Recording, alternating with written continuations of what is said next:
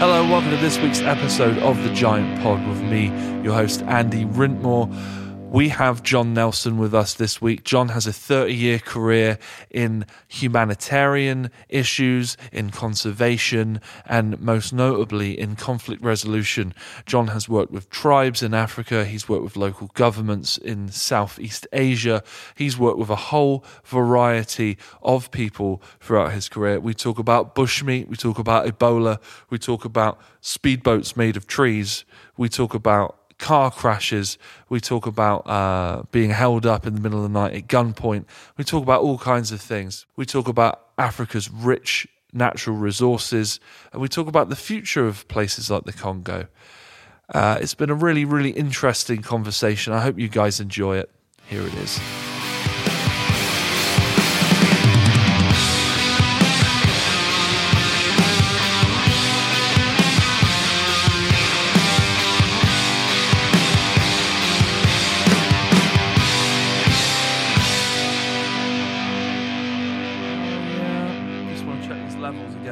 Yeah. Oh, hello. yeah. Oh, that's much better. That's much better for me. I can hear it much better now. Okay. Wonderful. So, Harry's going to hate me editing this with all this fucking noise. yeah, well, I mean, you know, better. one thing I've learned, because, you know, I got myself a little Allen and Heath. I broke in middle of thing. I wanted to do some recording, and I thought I'd try to do the show from home. Yeah. And I bought I can't remember how, a couple hundred, 250 pounds, big investment for me. Yeah. I bought a Allen and Heath board, which meant I can plug in my turntable, CD player, computer, and I'm away. Right. And microphones. But it has 6 inputs total, but I can do those other things as well. So you're all set up. You're ready to go from home. yeah, but yeah, that's another discussion about time. Yeah. Yeah. Well, you know what I mean? Yeah. Well, I'm sure Time- you have time- exactly the same thing. time You have management. Time management, you have work, Yeah. and then you have things you want to do, Yeah. and then you have life, like family and friends, and the time is at a premium, actually. I'm not, Yeah. you know, I'm time poor. Are you? Yeah. I put these things like this before family and friends. I hate to say it. No, Well, I think I I think that's good. Like I make time, but I'm not. You know, like on the show Friends, all they do when they finish work is just hang out and drink coffee and Yeah. get up to things. Yeah. That's not me. Well, I don't do that. I enjoy that, but that's a waste of. There's things to do. Get Yeah, done. no, I agree. I mean, and also for me, one of the things I learned, because I was on furlough for 3 months, Yeah. because I couldn't, you know, my whole program disappeared. And I realized, actually, I don't like wasting money. Right. Because suddenly you realize, actually, I got no money. Are we recording it? We are recording. Okay, I is like it to co- stick it on, just get some That's of the fine. Is it- because we'll Yeah. usually when you go, oh, we're on. I can't hear you. I can't hear anything from you coming through. Really? Oh, no, you're coming through the other side. Just Oh, make sure perfect. you're about a fist from your face with that mic. There we go. Yeah, they're pretty Okay. sensitive. That's so. good, I'm sure. Yeah, and that I'm gives sure you a bit whatever of- Harry got is excellent quality Harry. Yeah. Oh, this is this is the industry standard. So I got what I ended up doing is getting some task cams, yeah. but with little mini stands that came with them. So I got books stacked up. So you can, but these are much better. I got to get some of these one day. Yeah, these are. I mean, we're not sponsored by Rode, but these are Rode arms. I don't know what the range is, what they cost. I don't know. But they do the job. They do the job well. I like them. You Yeah. can get some really fancy ones. where Oh, they- you can spend as much as you want on these things. Yeah. That's for sure. That's what I discovered. But yeah. So, but doing it from home is great because I wanted to do it so I didn't have to deal with the studio. Didn't have to ask anyone. I could do it at our own convenience. Yeah. I didn't have to do it live. I could, editing. And so if you get it going really well, first 4 hours, no flawless. And then you get a thing where you screw it up and you have to do some editing. But that's fine.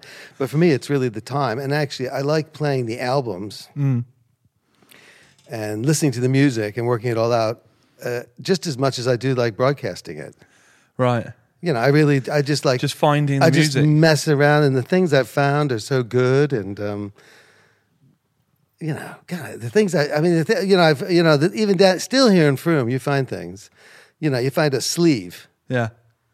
And you've just pulled the sleeve out. It's like ratted, and it's not even the sleeve that belongs to the album. And I pull it out, and suddenly it's this gem from 1980 from Peru. Right. And someone just shoved it in and got rid of it. Yeah. You know, these little things like that come along, and, you know. Red Sauvin from Grand Ole Opry back in the 1970s. All those weird ones. Anyway, for me, it's a real diversion from other things. The monotony of... the work. Yeah. Well, it's not the monotony. For me, it's, the work is... The world is a terrible place, actually. There's some really bad things happening out there. Yeah. And looking for results. It's never clear. Yeah. The results are going to come. Right. That's ambiguous. Well... Were you going for a philosophical approach there? No. I mean, the thing about it is that there's so much. Well, are we started yet? Yeah. Oh yeah. Okay. Yeah. Well, I mean, the key thing for the stuff I'm doing. Are we started yet? Shut up! I'll just shut up now. No, but for the work I do. Yeah. It's all over the world. Yeah. It's sort of on its face, it's like, oh, there's a little conflict grievance with someone. Yeah. Oh, it's the company's fault. It's the community's fault. It's the government's fault. Yeah.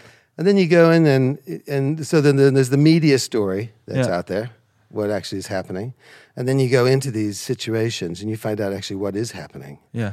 And then you're trying to find a pathway through with all these people, with all these differing interests and motivations, and history, which they bring into those conversations, and also their aspirations, what they want to be, and you get a toxic mix where actually, even if sometimes you realize it's not what you thought going in that was the cause, has nothing to do with that. It's actually something really simple, like this family and that family, or this traditional leader, who is ripping off his community.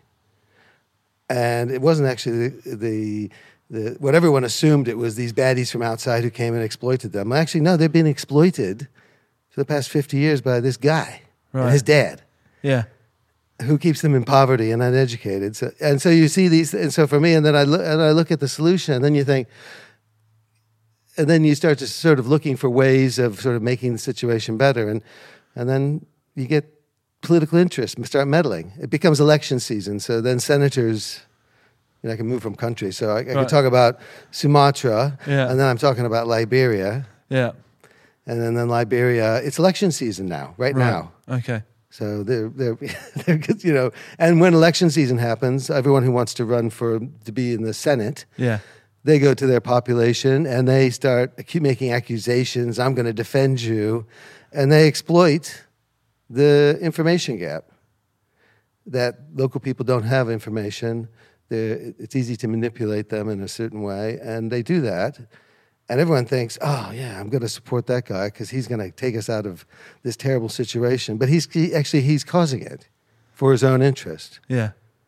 And then I look at our government here. Yeah. And then I look at, across the pond, where I'm from, and watching, that's a country I don't even understand anymore. Right. And so you see it's happening everywhere at all these different levels. It's like what I was telling you, that David Lynch quote, where he drives down the suburban street, and every house he passes, he says, there's a drama as complicated and disturbing in many ways as any other drama in the next door house. You go down the thing, and if you don't look in this generation, you look generation back. Right. And actually, I sort of feel like that about some of the situations I'm operating in. So that is a good time for me to ask you what your official job role is, because I'm not sure even I know. Like, I kind of get what you do, and I know it's fascinating, but it seems quite ambiguous in many ways. Yeah, no, that is a problem, because for years people say, so what do you do for a living? And then that's difficult to explain. Yeah. My job title in my current organization that I'm working with is a mentor. Right.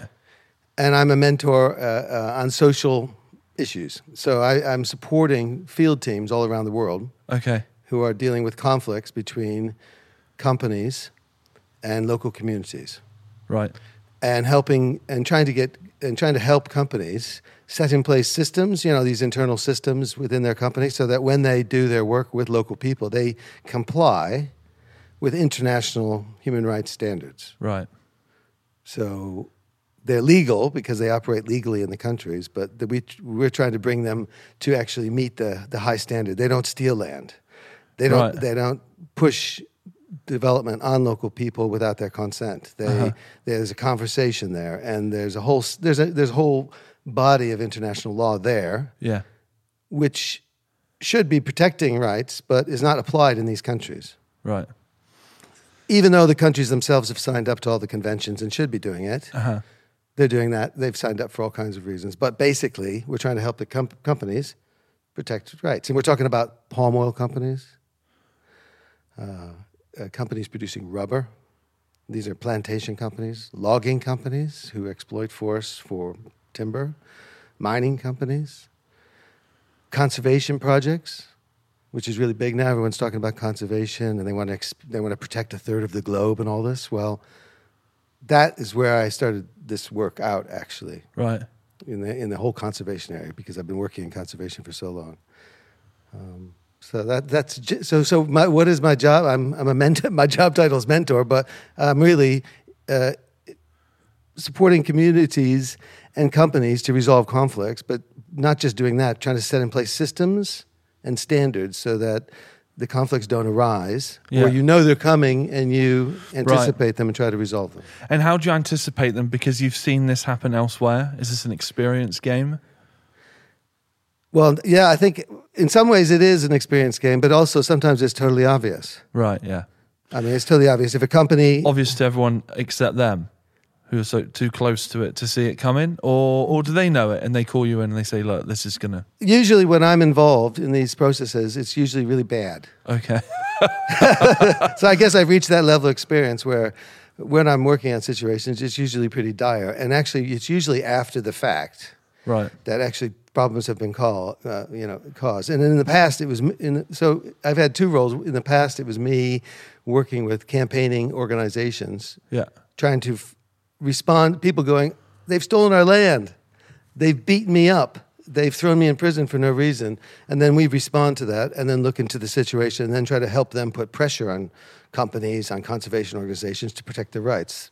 So please, conservation organization that has a panda bear in your fridge, please don't pay eco guards to come into my village, shoot my dog, and search my house. Right. Because that's a real problem. So then we would end up starting to talk to them and find out what their real problems are, and helping them get in a negotiating position so that they could actually protect their land rights, stop atrocities and human rights violations from happening, and also trying to convince the conservation organization what they need to do things properly. Right. So that's what I used to do. And then now, in the past, few years, I've been sort of working with companies on that front. So I'm actually talking to the companies. So that's sort of what I do. I mean, it's a weird space to be in because I don't just work in one location. I'm working in lots of locations in South America, mostly in Africa, and some in Southeast Asia, places like Indonesia and Malaysia. So this is quite a unique and extraordinary career, isn't it? You're the only person I know that does this. Well, yeah, no, it's kind of an odd thing to end up having done. But it's by circumstance, but it's also sort of in a way by intent, because I always wanted to. I'm interested in places. I want to go to these places, and for many, many years, I've been able to raise funding with lots of donors to do really good work. So I've had the freedom to go to a lot of different places and people want someone to analyze situations where they don't know what's going on. And so it's just what I've ended up doing. I mean, I ended up in it almost by chance. Right. Yeah, I was going to ask you how you end up in a... Well, I grew up in a small town in Ohio, right. Northeastern Ohio, where you've been. I've been. Yeah. I was. I played there. Yeah. I played in a town called Mansfield. Yeah. Which is home to my friends in a hardcore punk band or / metal band called Dive Bomb. Shout out Dive Bomb. Dive Bomb. Yeah. No, I've heard them. It was an interesting spot. I don't want to. I don't want to say anything really like negative about it. Yeah. Because everyone there was very nice and welcoming to us. In fact, one guy was outside telling me that, and he was really emotional. We were outside in the snow after we played. Yeah. And he was quite a big guy, and he was almost in tears. I would say he was borderline sobbing, that saying, "Oh, it just meant so much to him that a band would come to his town." Yeah. Because he'd never even left his state. You know? Yeah, well, I grew up in a small town not far from Mansfield, actually. I mean, we're right on Lake Erie in northeastern Ohio. It's Rust Belt. Yeah, basically. That is it, Rust Belt. And it looked like there once was a community there. Oh, yeah. And something going on. And it was just almost felt like a shell of what it used to be. That is precisely, what you just said there is precisely what has happened. Right. And actually, for many ways, is why Trump is there. Yeah. Because when I was growing up, these places were beautiful, small town, friendly, low crime, beautiful countryside, mostly farming, small manufacturing, working class. And then over the 30 years, I've been out of the country. Well, even longer now, 34 years I've been out of the country now. Now I'm a British citizen. So much has happened because all those industries got sold out. Yeah. Sold off abroad. And all the old sheet metal, steel manufacturing, all that just is gone. A lot of it has gone. And it's left in its wake a lot of poverty, a lot of unemployment, a lot of crime and drug addiction. Yes. Yeah. And major problem, drug and alcohol addiction. Some of these beautiful, iconic American towns, heartland of America, so-called. Yeah. And actually, it's been completely abandoned. Unemployment rates are through the roof. My sister lives in southern Indiana on the Ohio River in a Victorian town. It's so beautiful. Yeah. Bars on the windows. Everyone's house is alarmed. Really? Because there's meth, there's fentanyl, there's all that stuff all over the place, and it's you can destroyed. swear. You're going to say you can swear on this. Say what you want. No, but so anyway, I went from there to university and did economics and politics, and then I was going to end up working for a bank because that you're going through the interview. What do they call it? Here they call it the milk round. The companies come, you interview, and degree in economics. I'm going to work for a bank, and I was really depressed. Right. So I walk into the careers office. I'm totally depressed. I've had all these interviews with banks, and they ask you things like, you want to be in commercial banking or retail banking? And I'm like, I don't want to be in banking at all, actually. But that was and then I spotted something to volunteer to go into something called the Peace Corps, which is like VSO, only without the skills. What's the VSO? The Voluntary Service Organization of the UK. It's like a voluntary program. I see. Where they take, you teach geography? Why don't you teach geography in Kenya?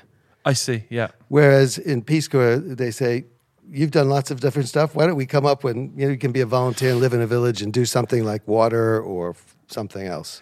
Isn't that known as volunteerism? It is a bit, but for me, it was JFK set Peace Corps up, and it was this noble idea about this is going to give a chance for our young Americans to go out and learn about cultures abroad, but also share our American culture with them. And then the third thing, let's do some development. Let's help these people, and so the idea is great, and it was a good thing to do. And it was actually, I saw it, I thought, yeah, fine. Maybe I'll apply for that. And I was the first person who had ever applied from the university where I was. So I got in, ended up in Mali in West Africa for several years. And that's how, and there I was living with communities who had the cost of the state on top of them, and were being forced to do things they didn't want to do. And that's where I got sort of hooked in a way. Right.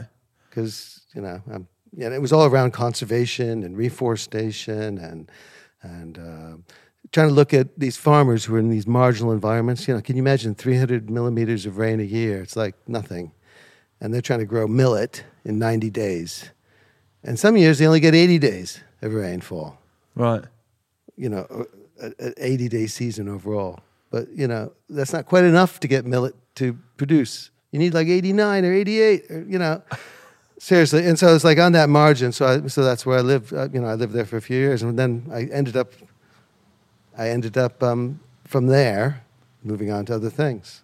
And ultimately doing what I do now. Always within that conservation space, natural resource management, but always working with communities to try to help them manage their lands. But over time, increasingly helping them defend their lands from others who want to take it off them. Right. And so there's a lot of conflict in that space. And that's how I ended up.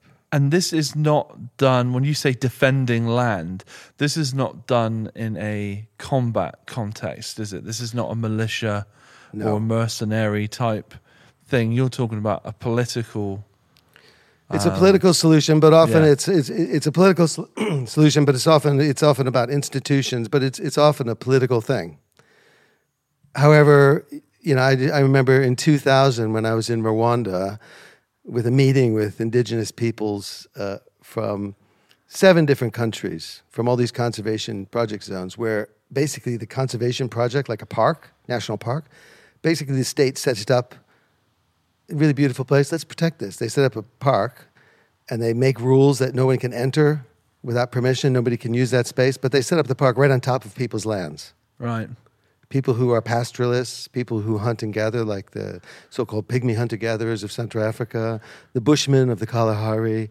So I'm sitting in a room with all these people, and we're having a discussion about that. They, doing case studies and looking at, how to use standards to negotiate.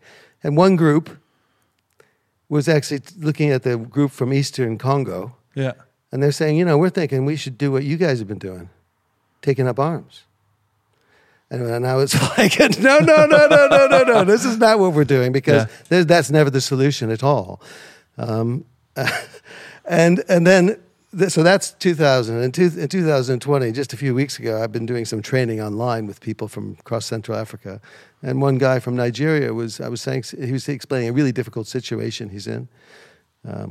And he was explaining, I said, so who's in the community? And he went through the community. We have the heads, we have his advisors, we have the leader of the women, leader of the young, and we also have the vigilantes. And I was like, whoop. What are you talking about, vigilantes? Well, he's saying that every community of 400 or 500 people, they've got 15 guys who are the guards of this community to protect the goods of the community, to stop people getting ripped off, and just generally control security. And it's a little community thing. Right. Because like in the Delta state of Nigeria, it's really dangerous. People are armed, and they're under pressure. Yeah. So for me, it's not about the guns. It's about the dialogue. Yeah. And actually finding the solutions. People use guns when they run out of options. I see. People block the road from the logging company or vandalize the machines of the palm oil company when no one's listening to them anymore. Yeah. Whereas if you create a space where people are talking, the talking cure, that you can avoid all that conflict because it's you're being open and transparent. So you're a diplomat in many ways? No. I'm not a diplomat, but no, I'm not a diplomat because I represent no one. I see, right. I represent no one. When you're working with communities, what you want is the communities to represent themselves. So you got to explain to them how best to represent themselves or help them within their own traditional institutions decide how they're going to represent themselves, but make sure they represent their whole community in a strategic way. And on the other side, when I'm talking to companies, I'm not representing the companies because we are a third party. We are trying to help those companies. So we're almost convening, but facilitation, whatever you want to call it. It's about the process, and I don't work alone. Right. I'm always working with teams of people and groups, different characters. In my present organization, we have local groups, local teams who I collaborate with on some of these things. In other places, it's just us. We make up a team and we give long-term support remotely, like some of our work in Democratic Republic of Congo, where we don't have teams on the ground, but I've worked a lot all over that country. And I guess you build up a sort of metaphorical Rolodex of people you've worked with there. Have you made any friends or associates there where you can call them up and say, hey, I need you to do me a favor. Can you do X, Y, Z, this and that? Can you give this person a call? Well, we do that all the time because we're trying to get people to connect. We're also trying to get people to be honest. Yeah. The biggest problem we face is people who really don't trust each other. Right. They don't trust each other, and because they don't trust each other, they make up stories about each other. And because they don't talk, so they don't know what the other's doing. And I see that, all over the world, where people, because of lack of trust and lack of communication, lack of trust, manipulative characters in the community and outside the community, it generates this air of mistrust, which means that it's difficult to move into a trust situation where you're talking and people won't talk. And companies are completely paranoid often about talking to local people because they think they're just going to be attacked. Yeah. Because they don't understand. And communities themselves are just suspicious of companies because companies keep themselves closed. Or conservation organizations who can tell you about where the elephants poop all over the forest, but are often completely unaware that those same forests are being used extensively by local people and have done so for 1,000 years. But they regard all local people as poachers. Right. When some of them they're hunting and gathering on a subsistence level, and they've done so for thousands of years. That's what I was going to say. On a subsistence level, they're not. Yeah, they're part. They've been there for so long. I guess they're part of the ecosystem there. Well, you could argue that. I mean, they're part of the rhythm of they're part of the rhythm because they follow their culture. So if I talk about one very specific group, which is actually a large group across all of Central African tropical rainforests, what colloquially are called pygmy communities or pygmy peoples, but that's a Western term been imposed upon them, and it has lots of negative connotations. Right. There are lots of groups under that mantle. There's the Baka, the Aka, the Babangeli, the Batwa, the Twa. There's a huge range of different indigenous groups all across Central Africa, but mostly so-called short-statured hunter-gatherers, right? Traditionally, so as opposed to the Maasai, who are the herders of Tanzania, who are your height, yes, or the Senegalese, actually, the pastoralists. They're incredible. They're really tall. In this group, they're genetically distinct from the farming populations who are out there. They are a group that you see and you think, okay, yeah, I see you're Baka or Aka or Twa, and you never they call hunt them. What's the word? Pygmy. I mean, sometimes they'll call themselves pygmy, but each one of these groups, they have their own name for themselves. And so where does the term pygmy come from? Is it quite literal? Like pig? It was a term that was developed by the West to describe the short-statured people who lived in the forest and hunted and gathered. Okay. And who have these incredibly flat societies, so it's very difficult to find who's in charge. And if you go and say, "Can we see the chief?" They'll give you the oldest guy, who absolutely has zero power over anyone. Right. But everyone thinks, "Oh yeah, it's just like the farming community. The chief make a decision, everyone will follow." Well, no. Right. What you have to ask for is who's the best hunter. And then you get that person sitting there, or which of the ladies know where to find the root crops, right? Or seasonally, who does the fishing, and those people step forward, and they're leaders within their society because of their knowledge and experience. Right, but actually, politically, they're really flat, and they've been criticized for that because we don't know who to negotiate with, and they're everywhere, and they're chaotic, and also every time there's a conflict, they just disappear. Well, when you say disappear, you mean they just go deeper into the jungle, do they? Well, yeah, they're these huge forest areas that they've lived in for millennia. Yeah. And actually, the most productive forest areas and the oldest, most richest forests of Central Africa, you'll find those populations still there because even when it went to savanna and back to forest, they're still in these locations. And they have within the culture when the community gets to a certain size. You're all living on top of each other. There's conflict starts to rise. There's also illness comes. Right. And so communities, traditionally, when there's a conflict within the community, they'll divide. And some will go this way, some will go that way, because it makes logical sense. The carrying capacity of forest for hunting and gathering is you can only support so many people per 100,000 hectares. So you could have Right. 150, 200 people in a community. They need 100,000 hectares of land to eat to eat. properly. To eat properly, because sometimes some seasons it's fishing, sometimes it's hunting. There's berries, there's nuts, there's other foods that come out, leaves and everything. Yeah. And so it makes sense to divide. So actually, and because they're small populations and they're always on the margins of general society, Yeah. and they get exploited a lot, Right. enslaved. Oh. And so when there's a real problem and they get real problems with like the farming population nearby, they just pick up and leave because that's their tradition. Right. Everything they have is temporary and they have very few possessions.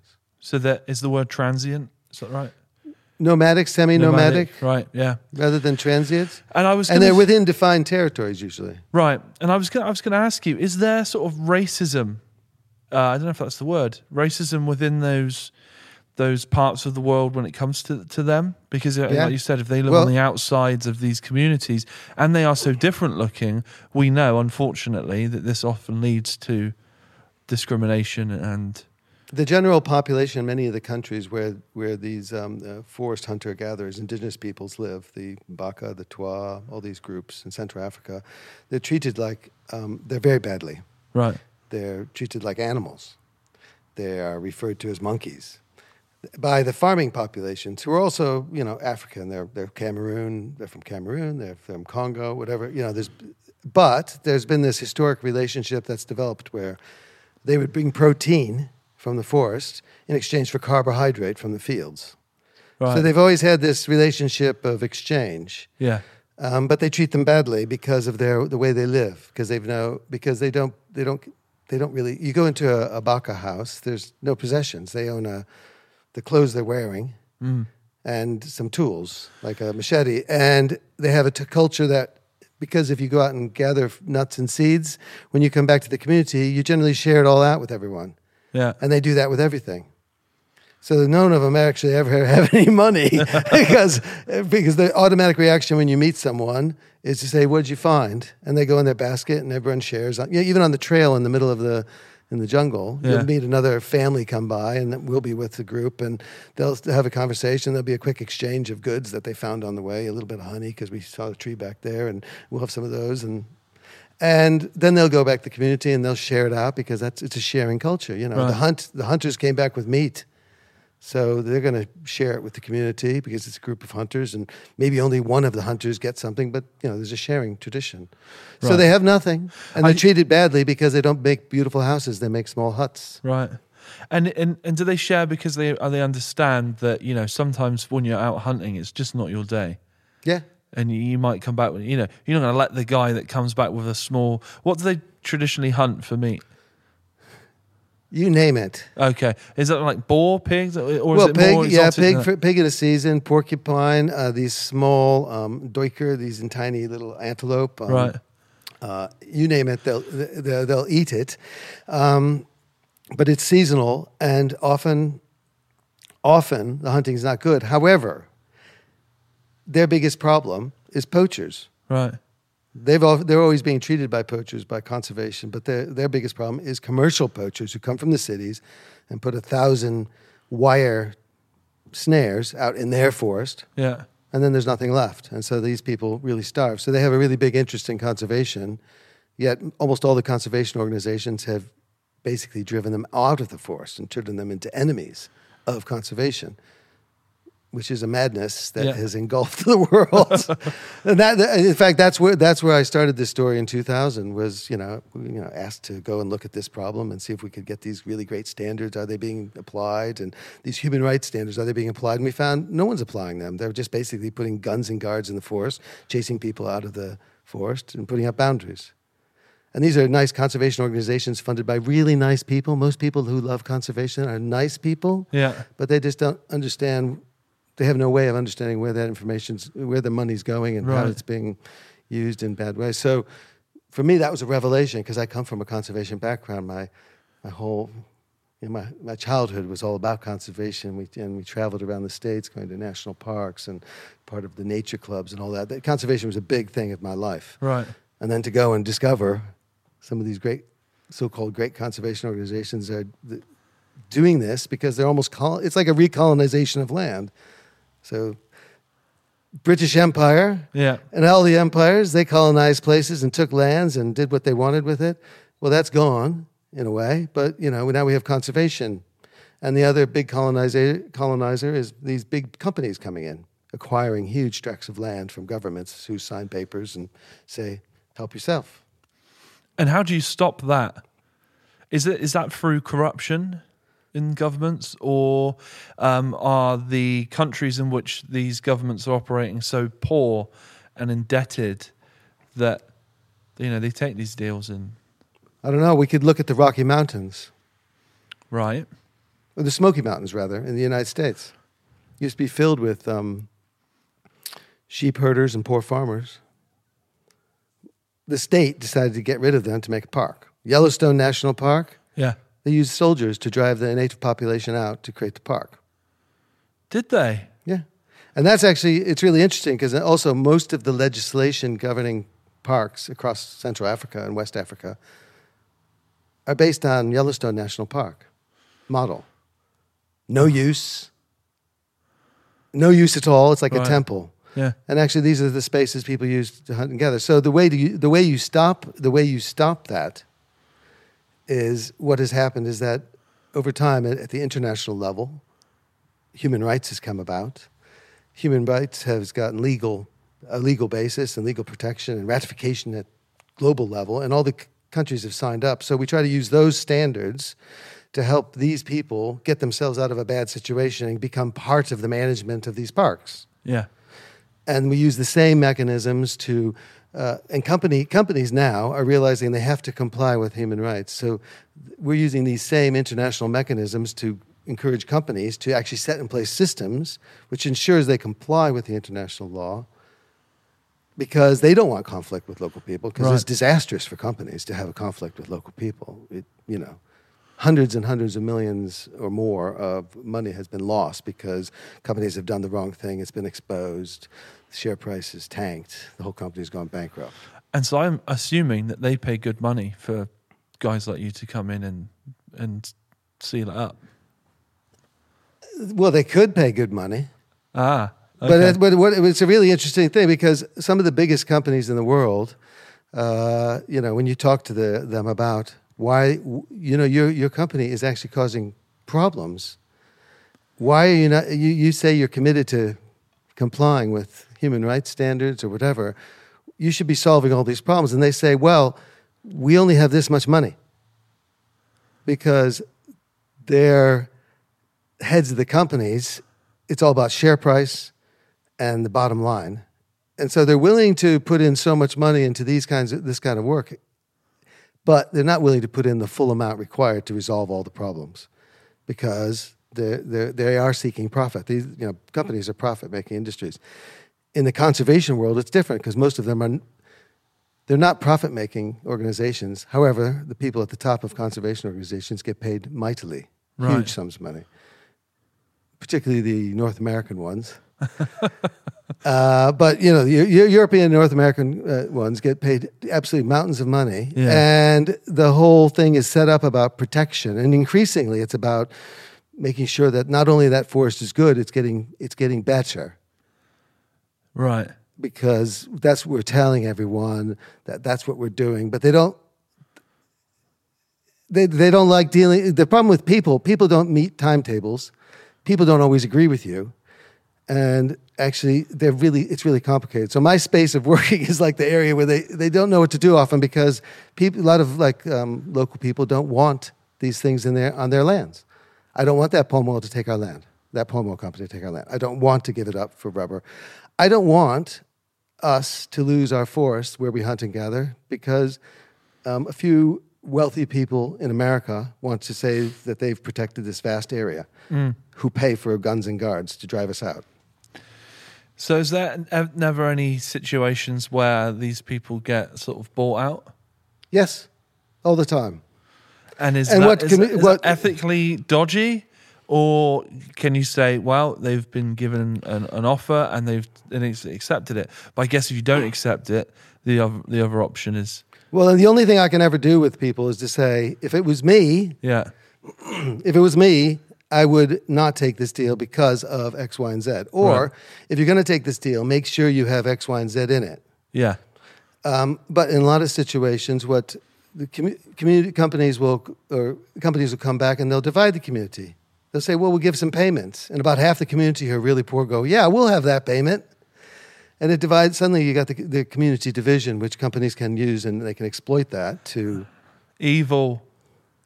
That's evil. But is isn't it evil? And that's the thing. This evil thing. You say these people are evil, and that's why I get all the time. Oh, miners are evil. People who run palm oil companies are evil. Right. Loggers, they're really bad. Actually, if you meet, I've met hundreds and thousands of them. Yeah. And I've not met many. I have met evil people. Right. Make no mistake. I've met evil people. I But want most of them, to talk about that in a minute. most of people are not evil. Most people are thinking about, oh, I got my job. I got to do this. It's a bit complicated. I don't have the authority to solve that, but I'm told to do this, and I'm just trying to pay for my life. And my kid is in school, and so I'm trying to do the best I can within the framework I'm sitting, and I'm not in charge. And then you have other people who see all the problems, and what they do, they try to change it within the conservation organization, but it's really difficult. Or they try to change it within the company, it's difficult. Or they go out and they set up an organization to campaign on it. Right. But they go from steady income in company to working for themselves with unsteady income and really difficult work. And increasingly, in my line of work, human rights defenders are being killed. Right. So people are being murdered. Across South America, we've had a number of murders, quite an increasing number over the past few years. And in Southeast Asia also, in Indonesia and Malaysia, we've had people killed. And when you say we've had people killed, do you mean people from your organization? Not from my organization, but Right. when it's part of, I say we because it's all of us who are working to try to Right. As a community. expose the Yeah. issues, but also to try to resolve them. But there have been some prominent local people killed, and there's been one or two international people killed. Okay. Can you give me an example of any? Is there a famous one that we may have heard about? There have been lots of Like a high-profile there are thing? high profile ones, but we have them where a company, people start to complain, they start to organize, and then the main organizer is filled with bullets on the steps of the courthouse I don't want to talk about details, but in South America, Right. in a Central American country, and maybe where you have another group from the company grab some NGO activists who've come up to find out about all these human rights abuses we heard about, who get tied up and held by a crowd with sticks, waving petrol cans at them. Right. So or you have someone who in Central Africa, who is a journalist or an NGO activist who's exposing major corruption in essence, but also stopping the plans of the powers that be, who suddenly is taken into custody and is found dead. Yeah. Right. And so, I mean, that happens. That And a lot of the work we've done in the past, when I was part of teams with Greenpeace or whatever, we're going in undercover in a way, but we are facing menaces from the soldiers on the road, the policemen, because they're all paid for by whoever. So, that happens. It's less dangerous for someone like me, but to be someone local trying to change things, those are the ones who are incredible heroes. And heroines, actually. So I was going to say, you're sat here in front of me now. You've got all your fingers. You've got your limbs. I can't see any scarring of any kind. I don't know about my neck. Have you had your neck cut? No. I had my neck cut by a wonderful NHS surgeon because I had a slip disc Right. in my neck because of a car accident in Central African Republic. Ah, okay. So I was losing all the feeling in my left arm because I had a prolapsed disc in my neck, which was pressing on my spinal cord, and it was due to we were heading from Bangui, which is the capital of Central African Republic, down to the southwest corner to this place called the Zanga Zanga Wildlife Preserve, National Park, I think it is. Yeah, Zanga Zanga National Park, and I was heading down there for work with ACA, with so-called pygmy communities, the ACA from Central African Republic, and we were having a process trying to help them on a whole discussion, complication. Anyway, that's another story. But when we were heading down there, the driver was, I think, he was in a hurry. It was getting late. We were trying to get there before sunset. He was driving too fast in a car. That wasn't very good. And we headed down a hill. And at the bottom of the hill, what they have is, these are dirt roads. Right. And the bridges are one lane. Right. And they're like logs with planks across. So like logs running the span, the width, and then planks across. So you hit that. And we are heading down the hill towards this at the bottom. And then I look up and you see a fully loaded logging truck with logs. You know, you've seen them. Yeah. Stacked, also coming down the hill. Oh, God. And normally, everyone else I'd been with, drivers, they would say, hang on, and they'd pull over. Yeah. This guy stomped on the accelerator to get past, so we got across the bridge just in time to pull over so the lorry could go by. Yeah. And then try to get back on the road, but the road had a camber, so we started losing it. Yeah. And then the car ended up leaving the road, leaping a ditch which was about 6 foot deep into the forest. Yeah. And ended up stopping suddenly, very hard, which is why I did my neck in, sitting on top of a stump that was as wide as my arms. I'm a big guy, so over 6 foot stump, which I was so happy that the loggers had cut that tree down. And we were sitting perched on it. Yeah. So what do you do? What's the medical care like while you're in the Well, middle no, I of didn't these know places? at the time what I had done. I was okay. I was just glad to survive, and we did our thing, and I did our mission, and then I went back, and suddenly I realized I was having this issue. Right. So apart from that, yeah. So you were going back to your question. Well, I was going to say you don't. I know you said you've got your lovely NHS scar, which I wouldn't have noticed because our NHS is so bloody good. Yeah, it's true. But you don't look like you've got any war wounds or anything gnarly. So you must be able to talk yourself out of some pretty good situations, or some pretty bad situations, not good situations. You must be good at talking yourself out of bad situations. Yeah. But I don't know if this means you're a good talker or that people are generally pleased to see you. I'm guessing that 20 years experience, when you turn up to a new village or a community, you can size everyone up pretty quickly. Yeah, but who not to turn your back on? It's all about how you are and Right. being humble and being normal and not being secretive. Yeah. So I can, but there is this whole concept. People have this terror of places, I don't know, where they think it's all chaos. And, Africa, it's all this conflict. Congo, perfect example. Everyone thinks Congo is just war, Ebola, danger, et cetera, and violence. And the point is that there are those elements there because you got people, mostly men, doing this to each other. But the vast majority of people are peaceful. They want peace. They're a huge civil society. They have churches, they have schools, they got kids. They want the kid. So actually, it's an incredibly safe place to be when you're with people. Yeah.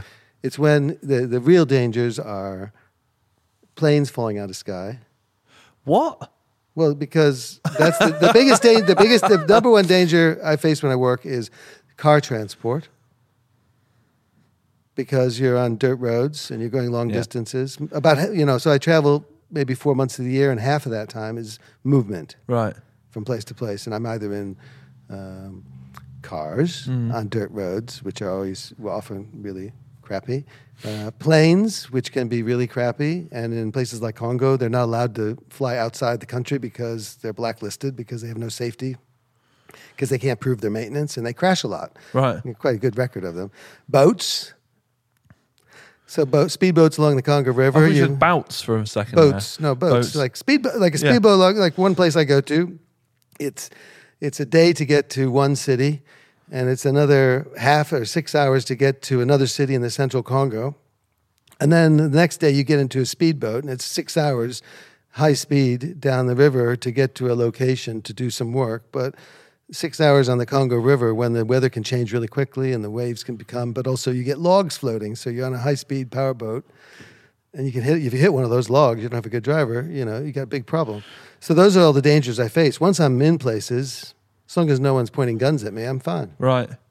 Talking of guns, you told me a story. I don't know if you can... Yeah. You want to share this one? Well, I don't mind. Yeah. Yeah. Tell me about that night. Well, no, so that was the story I was telling you. I was trying to get a sense of what you wanted, how deep you want me to go on this stuff. But I mean, so lying in a hotel in Cameroon after a 12-hour drive, down dirt roads to get to the place, on our way somewhere else with a group of us, and exhausted, fall asleep, and at 3:00 in the morning, my door is broken down with two men holding pistols at my head, screaming at me. They screamed at me. I screamed at them. They screamed at me. I screamed at them. What did you scream at them? They screamed at me. I screamed at them. And they said, if you scream at me again, we're going to shoot you. And so I shut up.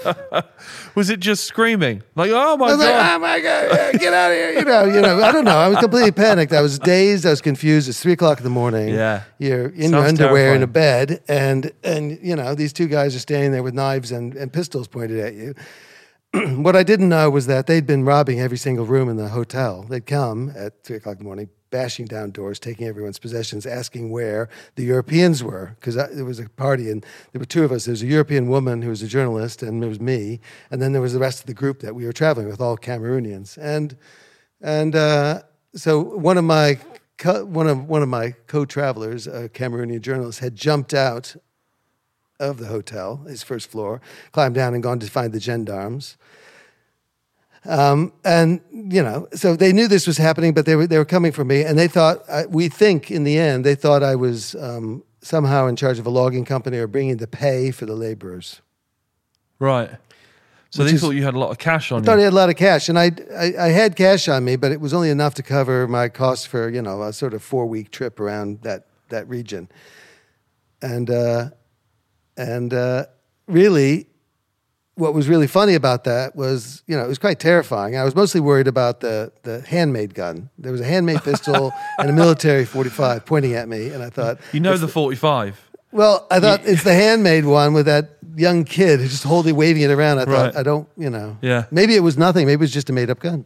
But you don't want to... It's the gamble, isn't it? You don't want to gamble. But the best bit was, next door to me in the same hotel was a magistrate who is like a magistrate. A magistrate's I know what a magistrate is. I know one, but what's a magistrate? An English magistrate? No. A Cameroonian magistrate doing the tour, so holding sessions around the country. And he'd been in a hotel that had been robbed once before in the same way. So when he heard it was happening, what he did was he took all his possessions and money and put them on a table. Then what he did is picked up his mattress and put it up against the door of his room, and just stood there holding it. And so while they were shredding my bag with their knives, looking for cash and threatening me, they were also trying to kick in his door, right? Which they could break the door, but they couldn't get to the mattress because their foot bounced back every time. Right. And so that was all going on next door to me while I was sitting there, naked in bed with them cutting up my luggage, finding my laptop, not knowing even what it was, and then walking off with it. So, yeah. So that, but for me, that was 20 years or more working all around Africa. It was the first time anything like that happened. How long into your career was that? Well, I think it was really 20 years. Probably, I think that was back in 2007, 8. Right. So you had quite a big experience. 1986 is when I went the first time, and I've been, I've been always based in the UK, going back and forth, and I've traveled extensively all over, 50 countries. And that's the only real trouble. Well, I've faced a lot of guys with guns. Right. But they're always within a framework where they're like a soldier at a checkpoint. Yeah. Or standing in Kinshasa with a soldier walking up with a submachine gun who walks up to you and says, "Give me $10." And you say, "No, I'm not going to give you $10." And they go, "Okay." And they continue on home because they're walking home. Right. Or walking wherever they're going. It's just ubiquitous. I mean, that kind of risk is there, but on the whole, they're, it's not dangerous. Although I think it's getting more dangerous. More guns out there. Okay. And where are these guns coming from? That's a big question. Well, it's a big question, but that region from Cameroon to Central African Republic, at some stage they found a whole container load of military gear at the border heading into Central African Republic. You might have seen Central African Republic in the news recently. In the past 5 years or so, there's been massive conflict there. And it's being stoked from outside, and people with outside are throwing money in because they want the right leader in power, because then they get access to the diamonds of Central African Republic. Is this blood diamonds? Well, ultimately it will be when the contracts for the concessions have been gotten through ill-gotten gains. Right. There's not a civil war going on in that border region at the moment, but wherever that's the problem with Africa. It's too rich. That's why it's so poor. Africa is so rich that it's been kept poor. It's like a paradox. It's been kept poor because everyone of the world is interested in what's there. Right. And they're all competing for those. And because between aid and business, I mean, they're propping. There are leaders in Africa who are there who should not be there, but they've been propped up by aid. Okay. And the aid is there often for political reasons rather than the real reason of poverty alleviation. And then you have companies pouring money in to get access to natural resources like gold and tantalum for mobile phones and all that. So when you say Africa is a rich country, you mean in its... A rich continent. Rich continent, sorry, yeah. You mean this in its resources, in what's in the earth, what's in the their natural resources. Yeah, natural resource-wise, Africa's, really, really rich. It's got incredible coal reserves. It's got massive iron reserves. It's got just about every rare earth that you want, although different countries are searching those out. It's got cobalt. It's all there because it hasn't been exploited over thousands. For a lot of it's been unexploited. One place on the border with Cameroon, Central African Republic, it's essentially a mountain of iron, pure iron, 95% iron. Oh. And all they got to do is blow it up, throw it into a train, and get it into a smelter, throw it in, melt it down, make stuff. There's no processing required because it's 95% hematite. So it's like pure, but it's 500 miles away from the coast, and there's no railway line. When you go there, you trip over a stone and you really hurt your foot, and you pick it up and you realize it's just a piece of iron chunk. I've got one sitting in my office at home. It's like it's an incredible thing, and you think that's just weird. Other places, there's cobalt, where you put a piece of metal down and it picks up soil. Like you take a metal pen, you put it down, you pick it up, it's got soil all over it because it's magnetized. Right. You got oil. Congo, the Democratic Republic of Congo, is like floating on this huge puddle of oil, which they haven't been able to exploit because it's internal and the country has been in such a bad mess. And do regular Africans, are they aware of this? Yeah. They know the sort not of your average grasp of the geopolitical game that's being played there? Well, I think it depends on the country. Many countries, they are aware of the geopolitical game. Right. Other places, they're not. And in rural areas, a lot of people have no idea what's there, only what they know. One of the places I like most of all is a place called the Democratic Republic of Congo, which is one of the largest countries in Africa. It's right across the Central Belt. What I love about that country is that everywhere I go, people have a sense of their political history. Right. Really strongly, because first of all, it was colonized by the Belgians. They were enslaved by the Belgian king Leopold. And then and then they've had so much meddling in their country from foreign powers.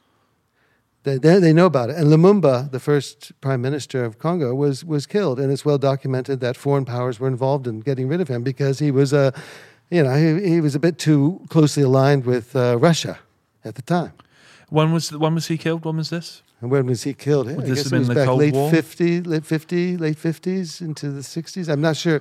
It's terrible that I don't know the date Lumumba was killed, but it's like around that time. Right, so Cold War. It's just post-independence Congo, maybe a 61, but and they're proud of that history, and they're really sophisticated politically, and in general, all communities I go to, not all, but most communities you go to in Africa, that are of a reasonable size, 500 to 1,000 people, they have a lot of political sophistication in there that you would not know because everything is managed that way. Right. The written law is fine, but it's actually it's about relationship management, and they're all experts. That's fascinating. It is. It's really fascinating. Touching on what you said about them being very aware of their history, I saw an episode of Parts Unknown with Anthony Bourdain. Oh, yeah. And he did one on the Congo. And I think I texted you while I was watching it because I was thinking of you while... Where did he go? He went to this place. He was down river somewhere. I know Congo's a big place. And it was an old... like an old library / sort of radio broadcast center, sort of almost like a government-y sort of place, and it was almost run down. And there was a group of people whose jobs it was, they don't get paid to do it, to maintain the books in this place, and the books were rotting, and they would go to all these. Is in Congo? Yeah, really. Yeah, and they were trying to maintain this building, which is dilapidated. Oh no, but this is the biggest problem because the public sector in so many of these African countries is so weak and poor, and these places just linger. Yeah, thanks to local people who take care of them. Yeah, and they're really up against nature, the ravages of time with these materials, which tell their history. And other important things that I don't know about. Well, no, but just the whole concept of a library is so inaccessible, such a remote idea to most the people I work with. Right. A library, you can borrow books. There are books there, really books, and you can touch them without owning them. It's like I think the history, like with this 6-hour speedboat journey I talk about, it's one of the tragedies in Congo. You could go on this journey, and you pass by all these incredible industries that were there in the colonial period when people were being oppressed, but is also a period that people talk about affectionately, like when things worked. We had promise, we had aspiration, we had possibility of economic growth. They're all just decrepit and empty and beautiful, these incredible research institutes, all about agricultural development of the whole region, who are just falling to bits, and all the equipment, all that intellectual knowledge disappeared because of the chaos of all these civil wars, because Congo has faced multiple massive wars and conflicts, civil wars, and still overcoming that. In Eastern Congo, it's terrible. And then Ebola. Yeah.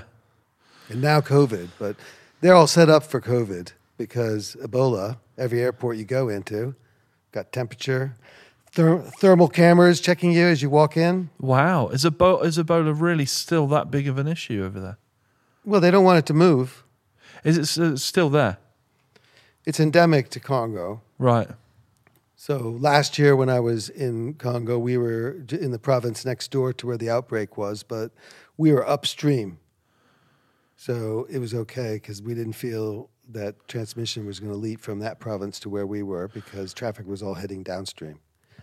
Okay. And then that outbreak's gone. And then another one appeared in the east of the country. And then that was abated. And then another one appeared in Kisangani, another place. Right. And so it's just around because it's endemic within the wildlife population, bats and gorillas also. In northern Gabon, they've been tracking Ebola within the gorilla population. Wow. Apparently it's moving something like 30, 40 kilometers to the east each year from that population. Right. So it's a different strain. So this is through wildlife who obviously have no idea what's going on. But people eat bats. Yeah. So... And they're just passing it around. Bushmeat is one of the main protein. Yeah, I was going to ask you about bushmeat because you love a bit of bushmeat. Well, I do like bushmeat. I like meat, and I like flavorsome meat. And also, in a lot of the places I go, there's nothing else to eat. Right. So how do you weigh up that risk of this might give me Ebola? I don't eat bat. Right. I don't eat primate. I don't eat elephant. Elephant's not really subject to Ebola, but there are lots of things I don't eat. I don't eat. I have had pangolin, but I don't eat pangolin because it's an endangered. Pangolin is almost like an armadillo. Right. But I'll eat anything else really because most of it is what everyone else is eating, and it's the best food. Because otherwise you end up eating sardines. Yeah. A gift from the people of Norway, that sort of thing you can buy in a shop. And, and I'll eat anything. Here's a really good story. Right. Of eating.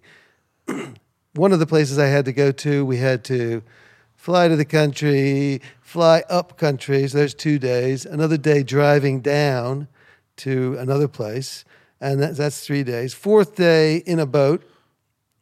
Fourth day in a cutout, a pirogue, basically, a tree hollowed out, with a outboard engine to go across a lake for about 3.5 hours across the lake. Then we hit the river. Yeah. Then it's 2 hours up the river until the river got too shallow, where the boat gets parked, the engine gets locked up in a little shed, someone guards it. Then we walk another 4 hours through the forest, occasionally getting water up to our knees, sometimes up to just a little bit above our knees, as you're walking into the swamp forest, to meet a big community. And then you appear, and then suddenly there's this incredible community of 1,000 people in wonderful homes that they've built out of things from the forest, big houses, and they're farmers, and they've got incredible gardens.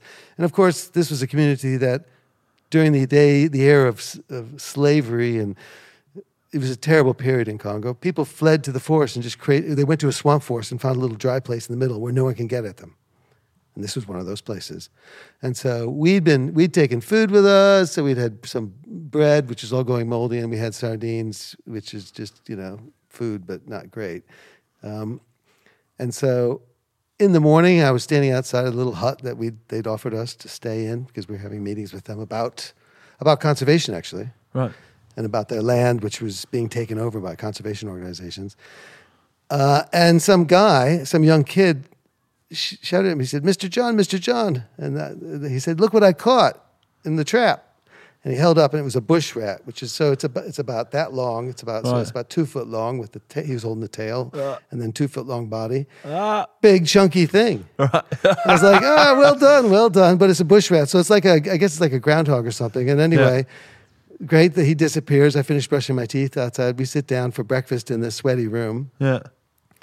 Sardines for breakfast. Uh-huh. Can you imagine, it's like 85 degrees, 80% humidity, flies buzzing around, and you open a tin of sardines. Can you imagine what that atmosphere is like? Yeah. Inside a mud house, and it's like you're sweating, and it's like morning, and you think, oh, geez. But you need it, fuel. Yeah. And anyway, the mama from the household comes in with this pot steaming. Yeah. Steam coming off, and she says something in Lingala to the guys I'm with, and they say, "John, that rat you saw earlier? She said she's cooked it up, and she wanted to offer us some of that for us. It's like a really generous thing to do because that's like food for the family." And we're like, "Yeah, we'd love that." So of course, she comes in, she hands it all out, and of course, they choose a piece for me, which is like the big piece because I'm the honorary guest and everything. Right. So I'm chewing away, and I'm eating, and it was delicious because I was so happy. Finally, nothing, And, some sustenance. Some sustenance. And when you're eating a piece of meat and you get to a point and you just chew something and it just won't chew. Yeah. You can't get through it. And you're chewing and sometimes. chewing and chewing. And I couldn't get through. And anyway, in the end, I just thought I got to give up on this piece. Everything else was finished. And I didn't, so I pulled it out subtly and looked at it. It was the anus of the rat. Which, of course, they gave me the back haunch, which was the biggest thing. And the biggest piece had the anus with it. So, you are the honorary guest. You do get the butthole. Well, why not? It's like whatever. But I'll eat anything. When you're hungry, you'll eat anything. And actually, it's perfectly healthy food. Because it's people here want healthy food. Yeah. Eat forest rat. Right. Delicious. Very healthy. Right. Very sustainable. Do you think, I was going to ask just a quick question, trashy question, but I'm going to go for it. The primate in the bushmeat menu, close to cannibalism? So, depends on, it's how you think about primate. So you can think about monkeys. Right. Monkeys, for me, are a bit like squirrels. Monkeys. Right. Not chimpanzees. Right. So they're a slightly different class. And so you see monkeys around. Smaller. Yeah, but I don't eat monkey either. Right. And they are a primate. But when you look at them and you look at they're almost, you think squirrel, monkey. Right. Because they're small, they're a little wiry. But primates, when you start eating them, Yeah, but for me, the big issue is about the transmission of disease. It's very easy to move from primate to human. Right. And so my wife, who's a health journalist, has exposed me to a lot of literature around that. And so it's quite clear to me it's not safe, but I don't like it. I don't like it. And there's, like gorilla. In some of these places, people are eating gorilla. And in some places, it's like the power guys who want to eat the hand of a gorilla. Right. Like the big bosses. And these are appalling things because gorillas, I've seen lowland gorillas 10 meters away in places where they've habituated them. They're like family. They operate in family units. They're, you look them in the eye. I'm sorry, you're not gonna. There's someone in there. There's someone in there, but also, if you're not careful, they'll rip your head off. Right. Because they're so incredibly strong. Yeah. And so, it is a bit like that. But for me, it's about I don't want to eat that. Yeah. I don't want to eat that. I think that and particularly forest elephants in Central Africa are under such threat. They need to be protected. Their habitat has shrunk. The same thing with a lot of these primates. And actually, there's things. The things that you want to eat are things we eat here. Groundhog. Rodents and stuff like that. Rabbit. It's that equivalent where it's just around and it's all the time. But in a lot of places, you have no choice. It's either that or fish caught from the river, or snake, right? Oh, or alligator. Right. The greatest number of endangered species I ever saw at a table right. was at the behest of the minister of the environment of a particular country. Right. So is he a dignitary? He's in charge of protecting all wildlife. Oh. I see. Right. And he's got this. But that's the contradiction. This buffet of. That is the contradiction of these places. It's the people who are in charge of. You're putting the wrong people in charge of these things. You're putting thieves in charge of the bank. In some countries. And there's no accountability, and there's no transparency, and you have judicial systems which don't really operate very well. So actually, the chances of people getting caught are slim, and the chance of people getting prosecuted are really slim. And so you've got that's the chaos. I mean, on the whole, the most people out there, they're just trying to survive. Yeah. And there's a tiny group manipulating them and exploiting them. And I see that there. I see that in lots of other places. But there it's so stark because people are so poor. This is the problem for a lot of these people is they're watching DVDs of European films, 6 hours flight away, and they're looking around at their mud and wattle houses. They're drinking, bathing, and washing their clothes from the same water source. No electricity. It goes dark at 6:30 or 6:15 whenever the sun goes down every single night. And they're thinking, what happened to us? Right. They're like you. They're like you and me. Yeah. They really are. They want to educate their children. They want to move on. And they don't understand why. Yeah. That must be. That's the reality. And that's my biggest frustration with the work has been, I've been doing it for so long, 30 years. I've been keep going back to places, and I'm not seeing, the biggest evolution is access to the internet. Right. Which is changing people's possibilities in a really good way. Because suddenly they're finding out that who's ripping them off. Suddenly they're finding out what their rights are. Yeah. Suddenly they're finding out that if I sell this, my crop in that market instead of the other one over there, I make 50% more. Yeah.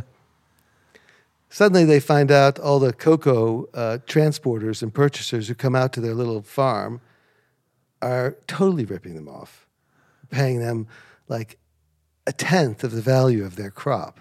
And just because they have a pickup that's jacked up who can make it over the hill, they get the total profit when they get it into town.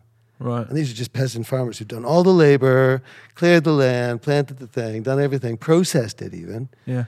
And all these guys do is pick up bags and they transport them and they just make all this cash. And they suddenly realize, actually, and now one of the main requests I ever get in community meetings, of which I've done hundreds, is like, we have all these agricultural goods. How can we get them to market? Can you provide transport? I mean, that's the thing. People come in wanting to talk about human rights, and they're saying, okay, we'll talk about human rights. How can I get these to the market? Because I'll make loads of cash, and I'll be able to educate all my children this year. Yeah. Because Africans generally spend a huge proportion of their income. Can you imagine spending 50% of your income on educating your children? Well, it only happens here we're really for very wealthy people sending them to public school. Yeah, really quite lucky, aren't we? But it's really common in Africa. 50% or more of people's salaries will go to put their kid into private schools to get them educated because they know that's the only path out. And they don't want to put them into the public school because it's so poor. But even the public school charges in the poorest places. I find that very difficult.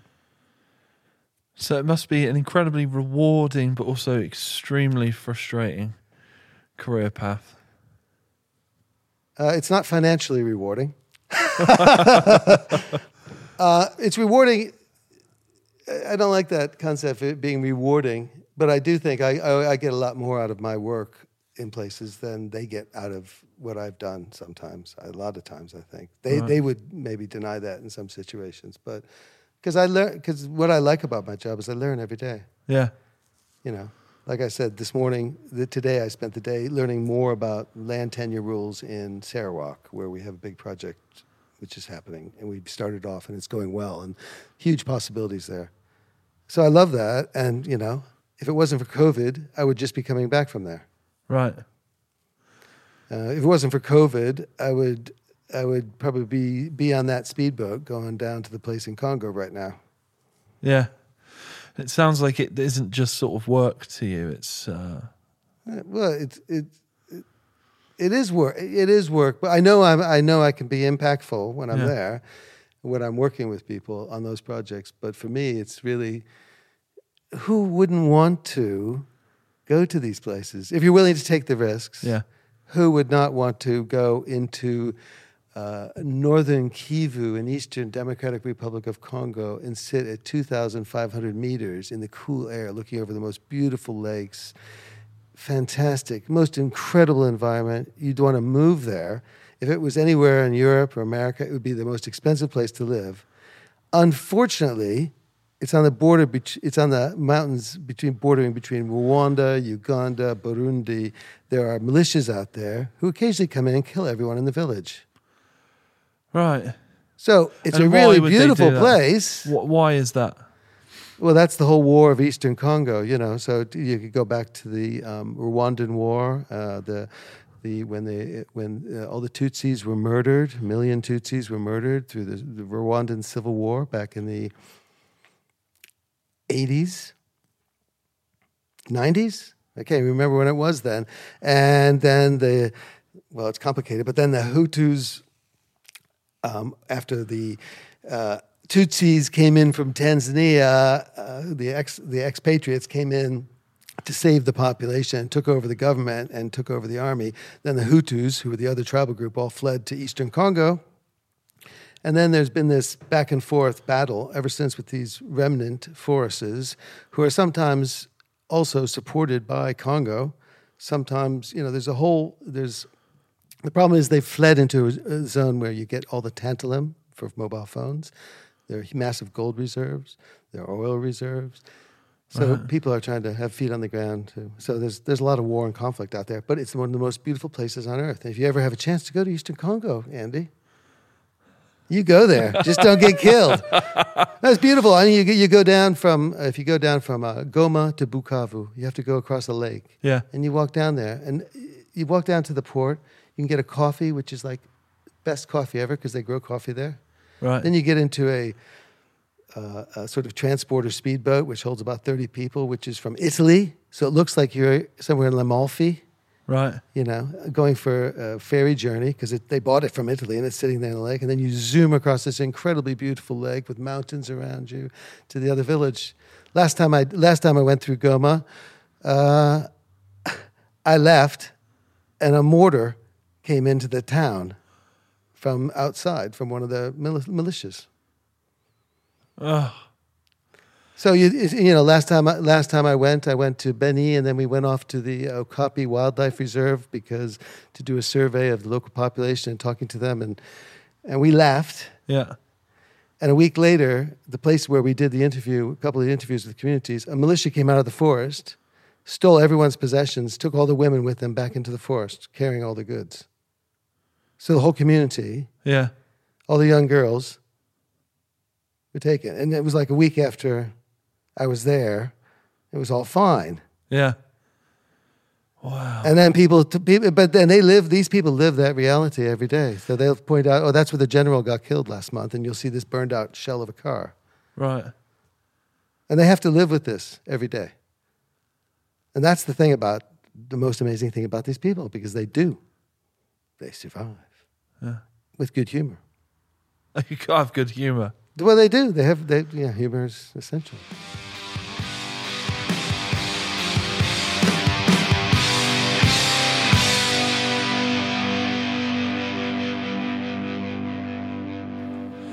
Thank you so much to John Nelson for being my guest this week. You have been listening to The Giant Pod. Go check out the show notes descriptions for links to the organizations that John works for. You can also leave us a review, like and subscribe. Please follow my antics on Instagram at Andy_S1S. You can also give Harry Williams some props for producing this episode. And I will see you next week on The Giant Pod. Thanks very much.